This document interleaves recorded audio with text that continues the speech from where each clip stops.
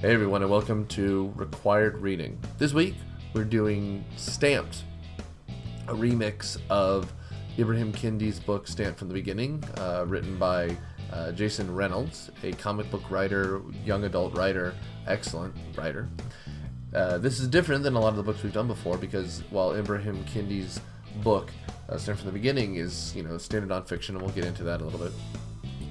This is a book aimed specifically for a school setting, which we had not done before, so we thought it would be an interesting way to kind of get into this complex field.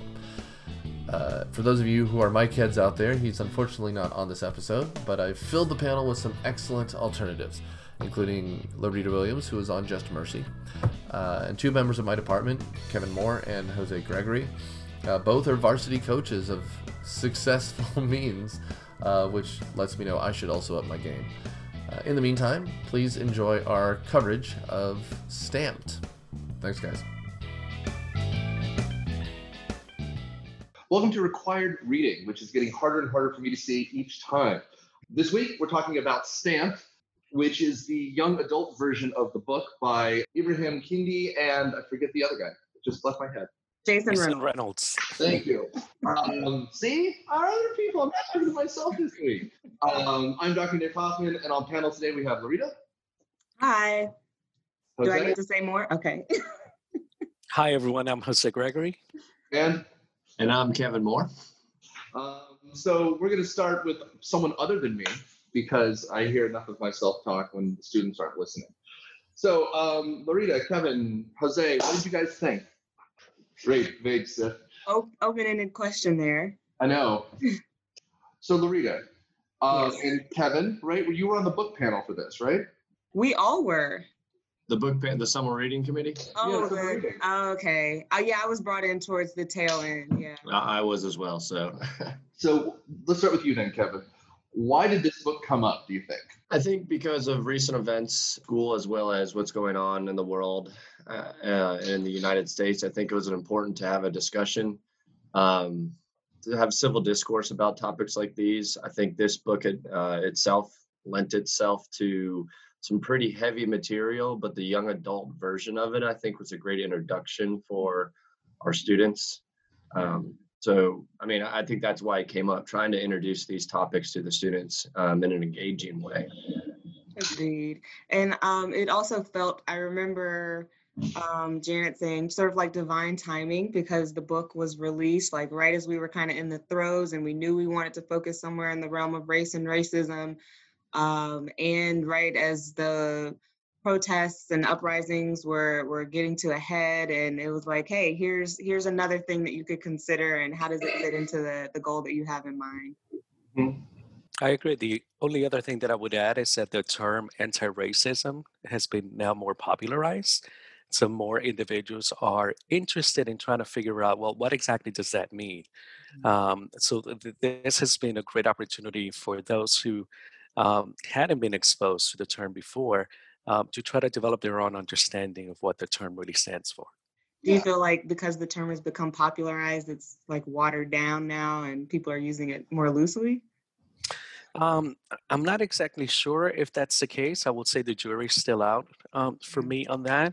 I do think that it has more name recognition so that people would at least try to take a look at a book that is that contains that word in the title. Yeah. I know that I personally also joined a book club early in the summer. I believe you did as well, Ms. Williams, with How to Become an Anti-Racist, right? So the fact that this word also appears in Stamped, even the young adult version, I think it's it's an eye-catching thing, Gotcha. and it will make people stop. I'm hoping that people have developed a better understanding of what the term means and what it doesn't mean, so that we can have that conversation as well. And that's what I found this book to be particularly helpful for our students. Yeah, agreed. I think as that term has become more popularized, you would think maybe that the definition would narrow, right? That everyone would sort of have a better grasp. But I feel like the term maybe has almost expanded. And as Jose was saying, I don't know how much of a great understanding everybody has of the term anti-racism. And we should also kind of expand this. The original book, Stamped from the Beginning, is highly academic, it's very chronological. This one is kind of, like we said, is adjusted for young adult by Jason Reynolds, who I was first familiar with because he wrote a run on Spider-Man. He wrote the Miles Morales Spider-Man, among other things. He's done graphic novels, he's done young adult books. And so this version of it feels very conversational. And, you know, when I got into an argument with my neighbor, Dave Negus, about this, you know, I thought it was effective because it sounds more like a teacher talking to you than it does read like a book. Which, again, we're talking 7th and 8th graders here, so I think that's purely appropriate. But I guess we can kind of get into it a little. One of you have a plot summary or a story summary of this? I mean, I could put someone on the spot, like Jose, but, you know, it's really whatever you guys want. But Jose can say no, so that's my I mean, I can do it if we need to. So the story is broken down chronologically based on the original book, talking about the beginning of American society around Cotton Mather, all the way up through the 20th century, and talking about the difference between racist ideology, anti-racist ideology, and, you know, kind of assimilationist ideology.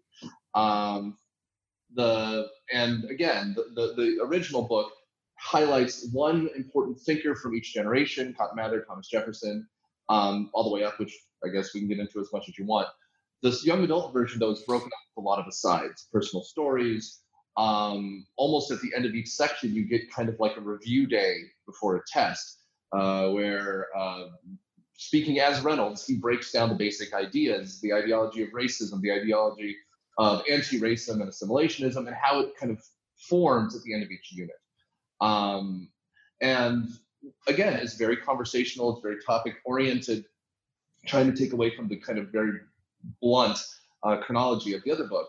It, you know, incorporates more stories, and it has a very rhythmic flow. You can almost hear him reading it with a pattern to his voice, a beat, which helps at some points and hurts at some points. I think in the incredibly short chapter, it makes it feel like a speed bump more than anything. But through some of the denser material, it makes it much more conversational, much more easier to understand. I guess eventually I can bring up that we were on this panel together because all of us had to teach it to parents, which presented its own interesting dimension to this, especially for Larita, who had to coordinate not only all these groups, but also wisely blocked her chat at certain points. I didn't know if anybody noticed that. You're fine. You're totally fine.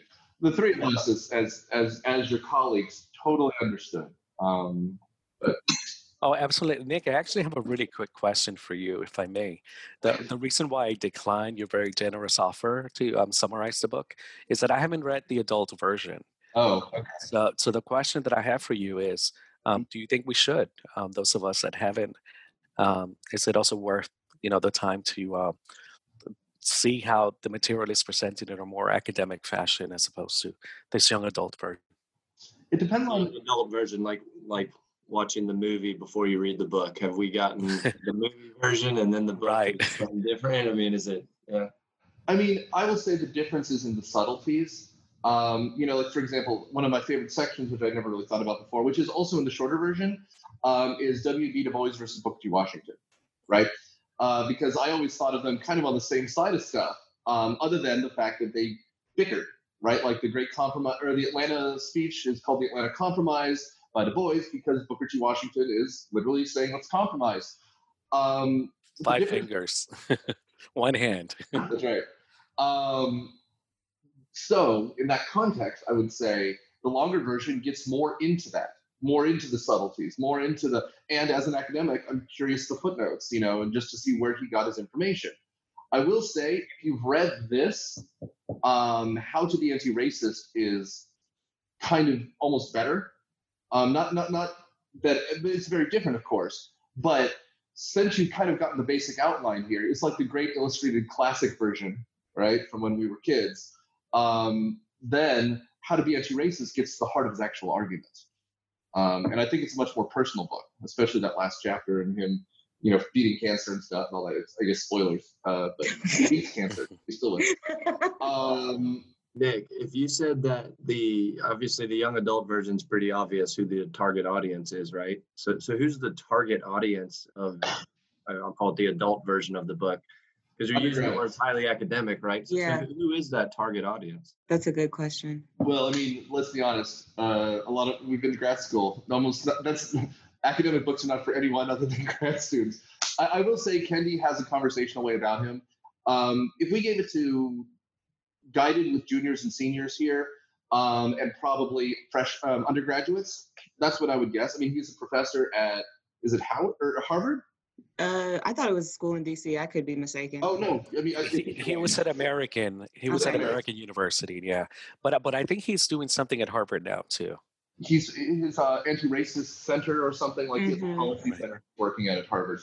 But yeah, so I would say that's the case because it's more academic. But if you use it, say, as a text for a class on American history, you could take each unit and make it a unit. It's not impossible to read. It's not like, you know, reading some of the gender studies from the 90s where it's completely indecipherable. He is still conversational. It's just much more difficult. You know, I mean, but as you'd like to point out, Kevin, I put down more books than almost anyone you know. So that coming from me does not mean necessarily a lot. But yeah, and Kevin knows a lot of people. He does. But so I guess, Mr. Moore, Kevin, is there anything that you, when you read it or brought up in your groups, that had particularly good discussion? Are you talking in our parent group? Yeah. So, I mean, when I read it, it's impossible for me not to read a book that has anything to do with history without my sort of history teacher hat on. So I was reading it with this idea of, you know, what can I learn from it and what can I incorporate into the class? And I thought from our discussions with parents and me reading the book, the sort of challenging, and I'll call it the historical norms of certain people, the way that we teach certain people. I think Thomas Jefferson, you know, that the way that the book presents Thomas Jefferson is I think something that probably the history teachers at Marist already do. But people like Martin Luther King, William Lloyd Garrison, I think those are some pretty sort of they really challenge the way that history books present those people. And I think that the parents brought that up as well. Did you guys feel that as well about certain characters sort of flipping a little bit of the narrative that history books portray these people as? I would say, yeah, I would say so. And I will say I've been trying for years to do a better job of teaching civil rights and Black power side by side, you know, Malcolm and Martin. But I would say even with that in mind, Kendi really flips the script on a lot of that, which is good. I mean, it helps me to recontextualize history constantly. I will also say I appreciate him bringing the philosophy into the 21st century.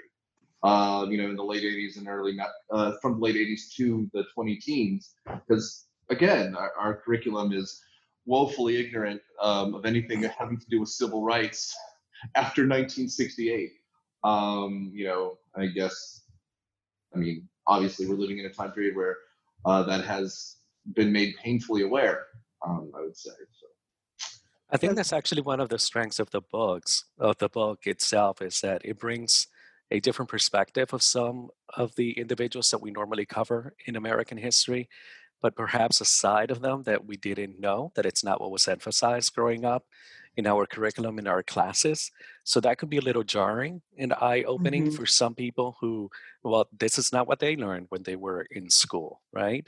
And that's where we as history teachers and historians have to try to help people understand the importance of context, trying to put it in context. And also, I would say, shy away from presentism that is oftentimes quite pervasive when we're having discussions on issues that are sensitive, as you know, dealing with race in our country and what exactly does it mean to be anti-racist.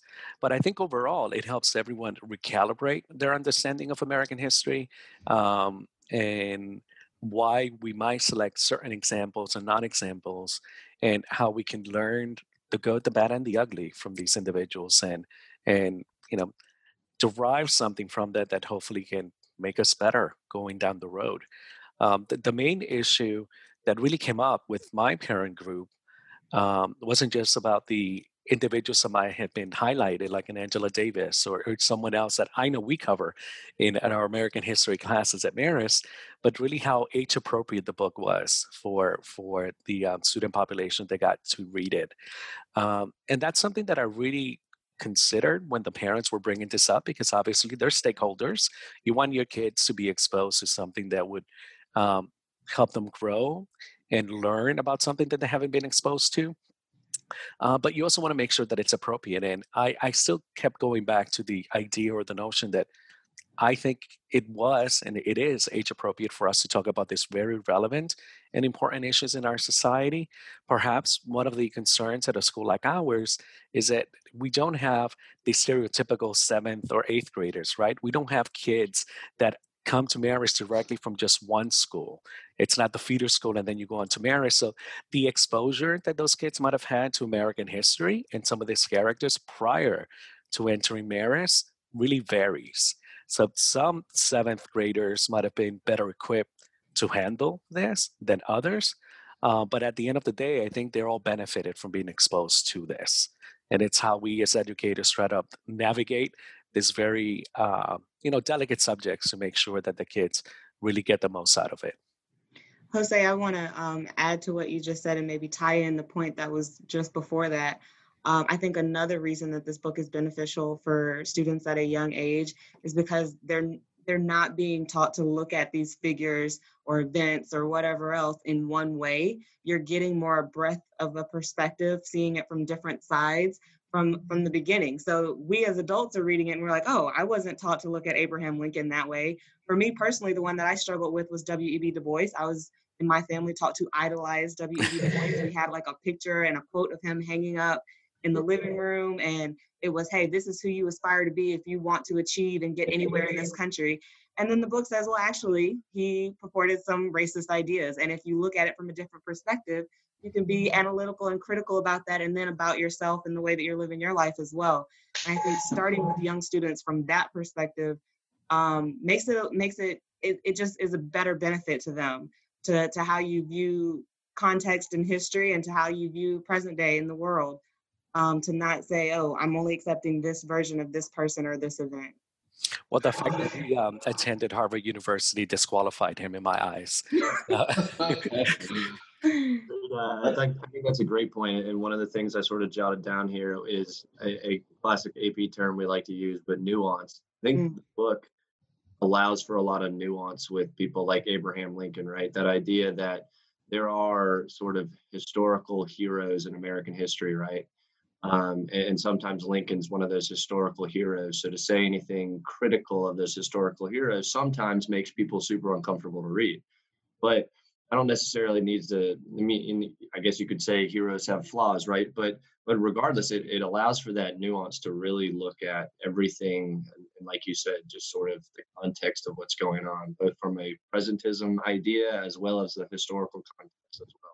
Thought it really added. So Jose, I remember you brought up that term presentism in one of our parent discussions. Can you, since I'm the non-historian in the group today, remind me what that means? Because Kevin, you just used it again, and I want to make sure I know what I'm talking about here. Yeah, I would say in essence, it really just boils down to using current date values and what we consider to be right and wrong to kind of pass judgment on past events.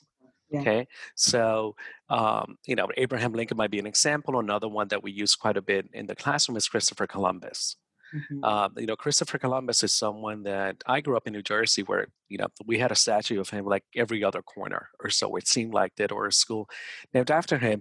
And now some might argue that the portrayal of Christopher Columbus is more revisionist history, trying to paint him as a really bad guy. Mm-hmm. But if we put him in context with the other explorers and individuals at that time, then we might have a better understanding of him as an individual, not to justify what he did, because I don't think it's justified, but to also point out that, yeah, there might be some things that are worth remembering him for, but it doesn't mean that he was infallible.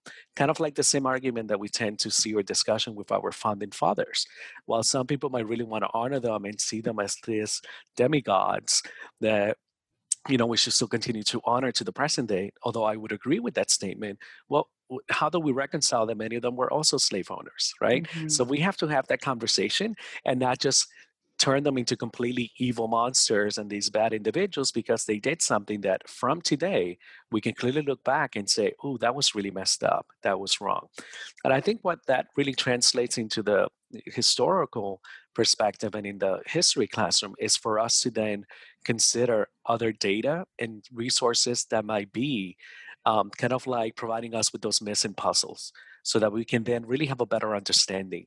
So with someone like Christopher Columbus, I would make sure that the kids read some of the primary sources that were written at that time so that we can see in his own words, right? Mm-hmm. That might bring up the issue, well, it has been translated, how accurate is that?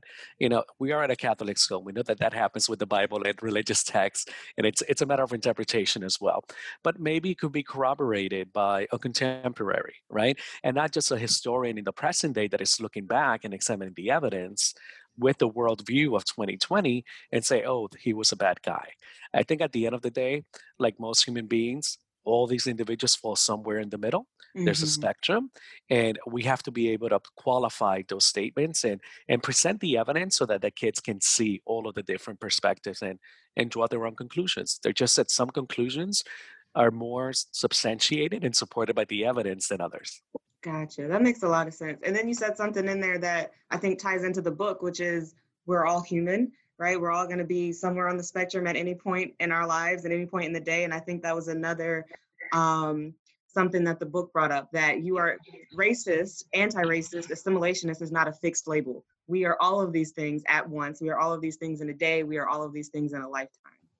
Sure. Thank you for that. That's a great point too. And one of the things, and sort of reminded me a little bit of our conversations with our parents, Jose said, you said it multiple times, having conversations.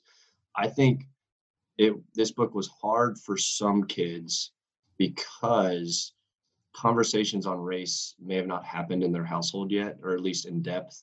And this book almost made those conversations happen. And I think some of the parents were sort of uncomfortable with that because they hadn't done it before.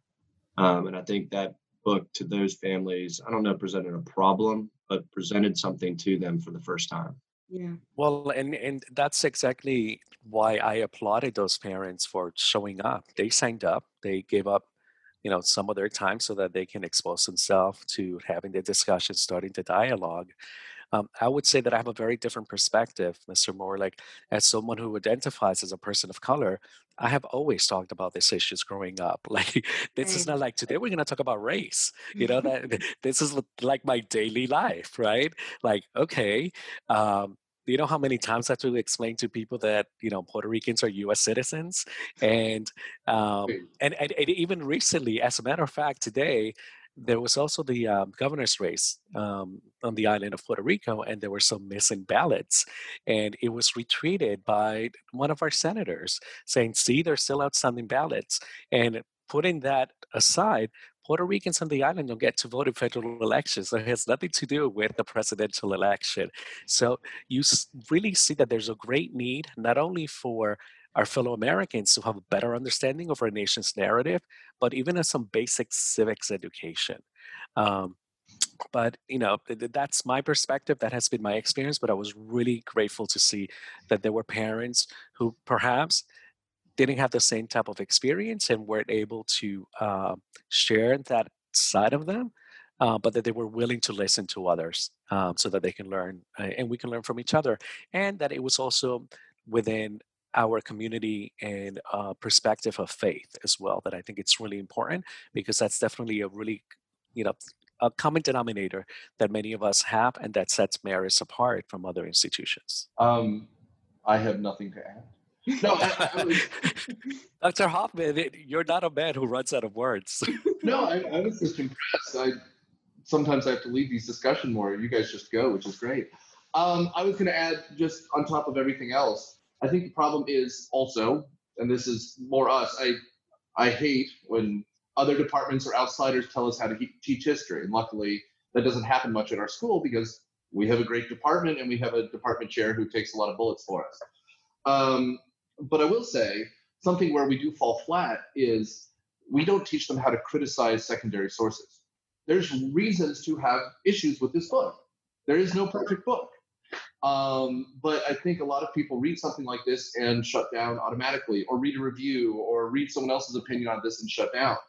I have some issues with, well, I mean, to you, the way you put it, presentism, with how Kendi interprets it. I think Lincoln did a good job. We should reassess him because we do put him on a mantle, but he was also the president during a war and he wanted to win the war, and we have to put some things in proper context. But you don't get argument. You don't raise the hair on the back of people's necks by playing safe. You make bold statements, and he does. But we have to then teach people to not just reject something outright. You can learn something from a book you disagree with. And we'll get to the end where I'll recommend a book that I'm reading right now. But I've been taught certain things for years that people constantly reassess. That doesn't mean they're right. That means I need to reassess my own knowledge. And I think that's something that he's not afraid to stick his neck out on. Like you said, what he teaches about Thomas Jefferson is something that we've been teaching for years. And I think that, hell, it's even in Hamilton, right? When he breaks out into song, they talk about it at the cabinet battle, which is great. But he also gets into more points, and it's really easy to just gloss over the top and hit it. That's what the book does very well. I think it causes kids to have a discussion that they may not have had otherwise, like you said, ask questions, which they may not have done otherwise, which is good. I almost wish this is the problem with summer reading and kids reading in general, which is that they don't. I mean, if we could have made this a class discussion from start to finish, that would have been great. But as my colleague who's usually here, Mike Burns, usually says, we're almost at a post-literate society where kids just don't read. And like summer reading, even this, which is supposed to fire kids up, even if it's with anger, fine. They're supposed to have a reaction. It's a lot of meh, because kids just don't care anymore, which is a shame, because I remember some summer reading books, even when I was in high school, that I really did enjoy. But we're backing away from that kind of stuff because kids just don't even do it. Say something you may not appreciate. So I read the book at first, but then I also got the audio version of it to sort of listen to as we were going into those parents' meetings. Sure. I thought the audio version was almost better because the book was presented in such a conversational form, and it's read by the author. I mean, and it was enthralling to listen to. Yeah. Which I don't want to say that because I want to promote reading, and you're talking about literate society. No, I disagree. The audio adds a lot of value for how the book is written. I really do. Well, and I was going to say, never feel bad about the audiobook. I got into this discussion with an academic of mine. The only point I could say is, do you not count it if a blind person reads the book that way? And, you know, the fact of the matter is, I listen to a lot of podcasts. But those are essentially like a conversation. They jump around topics. Even if you're listening to an audiobook that's 6 hours long and you're focusing, I get as much out of that. I listen to a lot of audiobooks. There's nothing wrong with that. You're fine. The next topic I guess we should kind of address is, did you guys get any negative reactions? I know some of that came up, but like, was there anything that came up in your groups? Anything that came up when you read it that was particularly negative? I mean, in our group discussion, I think the biggest negative reactions came to what we've already sort of talked about, is these historical figures that have been celebrated, and readers in that group thought that they were, hurting legacies or inaccurate history, and that was, to me, the biggest conversations of negativity about the book, is the way that they portrayed in these readers' minds inaccurate history, which I think you're adding perspectives to history, right? You're adding that nuance to history. Another negative that I heard was also something we touched on earlier about the tone, the conversational tone of the book, and it maybe not being challenging enough for our students. Though I do think it has its benefits. That was a criticism I heard. And the third thing I would bring up that we've already discussed is about how appropriate it was for the age group. That really overlaps with, the examples that were used in the book and so forth. But when we put all of these things together, and it reminded me of something that Loretta Williams said earlier, which is how in the book you go back and forth between, well, you could be an assimilationist or an anti-racist throughout your life, and it's more about the journey and not just necessarily a particular destination, and it kind of like ebbs and flows throughout our lives. I also welcome that this book makes some of us like uncomfortable at times. I'd rather have a book that is going to push me one way or the other as opposed to me having an apathetic reaction or lack thereof to it. Because otherwise, there's really not much for me to really discuss with someone. Notice Hmm. that I'm not saying debate, right? So that we can hear one another and learn. And I think that that's what ultimately made the discussions with parents successful, that we did have a very clear objective on what this wasn't going to be and what it was really intended for, which is for us to come together as a Marist community and discuss a topic that could be very sensitive, but knowing that we all wanted to reach the same type of destination. Like, who wouldn't want to be anti something so negative like racism, right? It's just that we might disagree on the tactics and the strategies of how to get there. But we all agree that that is where we want to go. Yeah, I'm interested to. So I was watching a video of Jason Reynolds, and he said this phrase. He says, um, "We're not anti-racist. We're striving to be anti-racist." And that was his way to talk about anti-racism. I'm wondering.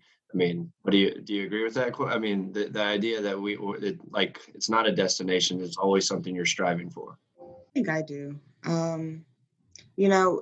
As a diversity and inclusion practitioner, I try to remind folks like the work never ends. You never arrive. This term woke is not something that you're woke and now you've accomplished it all and you know everything. We'll continue to make mistakes. We'll continue to learn. And I think maybe that's what Reynolds was getting at with that quote is you can't just put on the badge and say, I am anti-racist now. Check. We're always striving and we're always having to reflect again and, just keep at it. Well, and something with this book especially, one of the other books I read this summer that you and I have even talked about was White Fragility. Mm-hmm. In White Fragility, she says that African Americans cannot be racist, very specifically. And I appreciate here that Kendi and Reynolds make the argument that we can all always improve on everything. And just because someone is, when we're talking about W.B. Du Bois or Booker T. Washington, like the Black leaders of the age, they were doing things that even in their own time weren't fully acceptable. It's a good lesson to hear that there is no perfect person, but also that we shouldn't just give up on it, right? Like, if I'm not Lincoln, well, I guess I can never be. No, we can always improve. That's a good message to have, especially for a book for middle schoolers. You can do this. You can be better. That's good. I like that. Yeah, I like that framing. Absolutely, and I think I would draw a connection in American history, Dr. Hoffman, to Jefferson's words and the pursuit of happiness, right? So this is something that we have to always sort of strive for.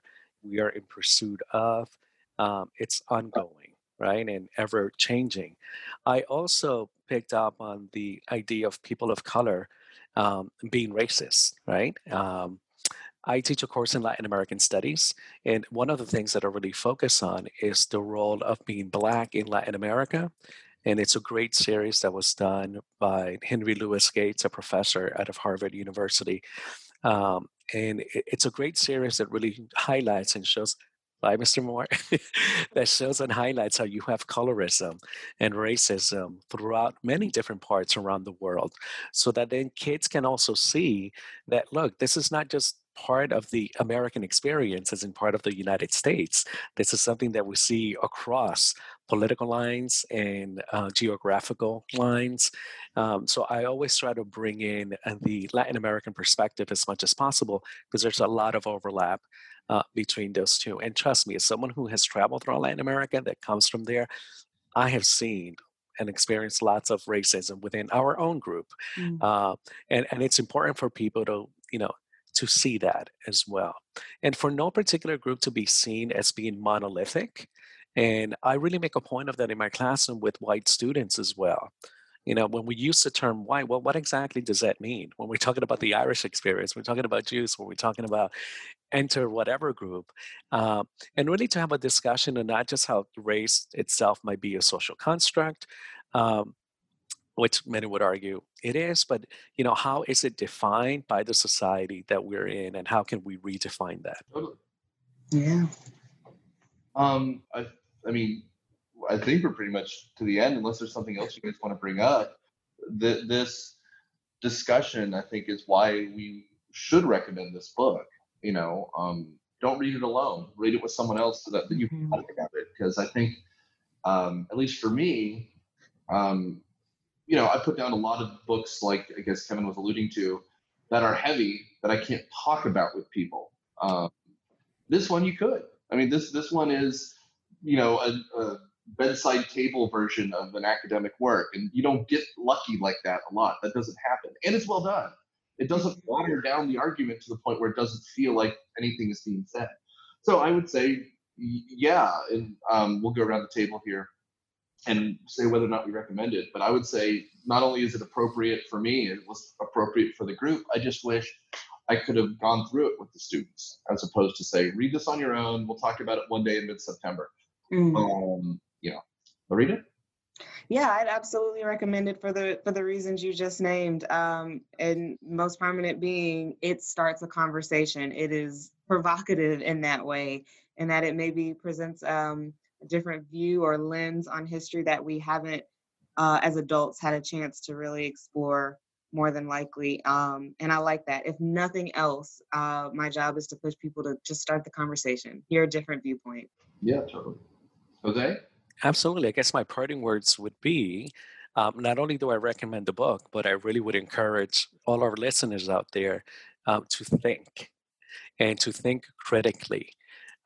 Books are a great way to accomplish that goal, especially books that might make us feel uncomfortable, that might make us expose us to some ideas or perspectives that perhaps we haven't really been privy to before.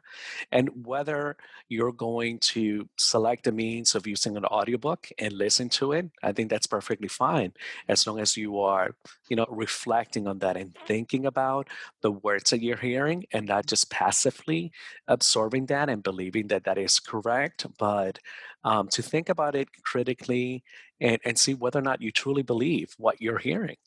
Because there's a lot of information that is misinformation that we see in the news, that we see, in society at large, not just in written text, and in podcasts, right? And we want to make sure that students are able to think for themselves and question what they're reading, question what they're hearing. I personally, because I'm really old school, and that's probably why I teach history, I will still give a shout out to actual hard copy books or paperbacks.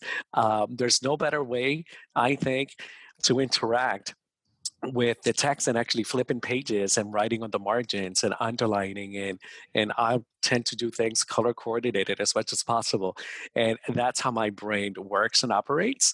And I would definitely recommend that students at least give it a shot to start interacting with a book that they can just put on the nightstand and pick up, and help them think a couple of things before they go to sleep.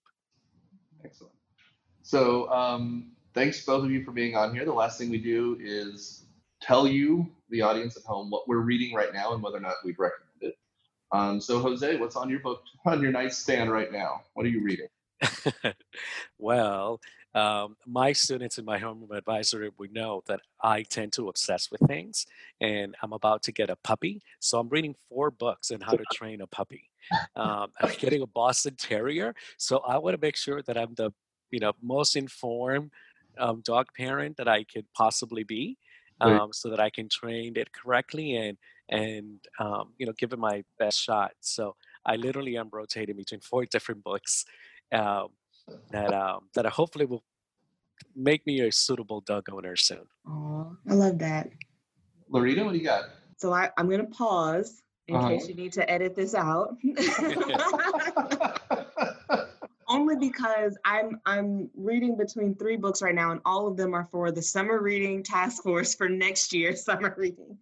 I'm almost afraid to even give these titles because, who knows, they could not even be considered. Currently, I'm reading a young adult novel called Watch Us Rise. And it's about, this group of teenagers at a school in New York, performing arts school, and they're using their artwork to speak out on social justice issues and as a form of activism. And it's really interesting. I see a little bit of Marist in there, even though it sounds like the schools might be very different. But just the students having that fire and ambition and wanting to make their voices heard, and working with faculty to do that. So I'm just really at the beginning. Can't say whether or not I'd recommend it, but I do see some of our students in there, and I would think that they might enjoy it. So sure, I'd recommend it to young adult readers. And young adult novels are always fun because you can kind of zoom through them. They go by pretty quickly. Awesome. I'll read. Dr. Hoffman, I'm sorry. I do not want the audience to just think that I'm reading about puppies, because I really am obsessing with that. I haven't finished Just Mercy by Brian Stevenson, which is the other book that was being read by the upper students or our school, and I'm finding it fascinating as well. I've heard him speak before during the People of Color conference a few years ago, and was blown away by his life story and how he has really dedicated his life as a professional to really make a difference in fighting for justice. So that's a book that I'm really enjoying, and I would highly recommend as well. When not reading about puppies. I was going to say, and the puppy. And the puppy, yeah. The most recent book I finished, which I think would be appropriate to bring up here, is a book called The Color of Law by Robert Rothstein. Came out just a couple years ago, I think 2018. But even up through recently, until I read this book, we talk about the post-World War II through modern day form of racism that's the most common is de facto segregation, where African-American communities are kind of self-insulating and they live together because, well, that's kind of how it's been. And, integrated neighborhoods are technically legal, but rare. And now that busing has ended starting in the mid-'80s, the kind of de facto segregation makes the world more segregated than it was even in the 60s. Well, the whole point of Rothstein's book is to argue that actually it's all de jure segregation for the last 40 years. And he points to court cases, and he points to everything down to neighborhood associations, which again is one of these things where it's something I've studied, I've taught for years, and it's a new book, and it's a new perspective. It is an academic book, but I think it's pretty accessible, so I'd recommend it, especially for those of you who were at the high school, college age, right around when Kevin Kruse published White Flight, which is a book about Atlanta specifically. So I know a lot of people have read this. This is almost a response to Kruse's book, White Flight. And I think it's very well done, so I'd recommend it. In the meantime, thanks for listening. Thank you to my panelists, even Mr. Moore, who had to leave for basketball reasons. You're welcome, Nick. Oh, thank you, Kevin. But in the meantime, thanks for listening, and we'll see you next time with Required Reading. Bye, guys. Bye, everyone. Thanks, y'all.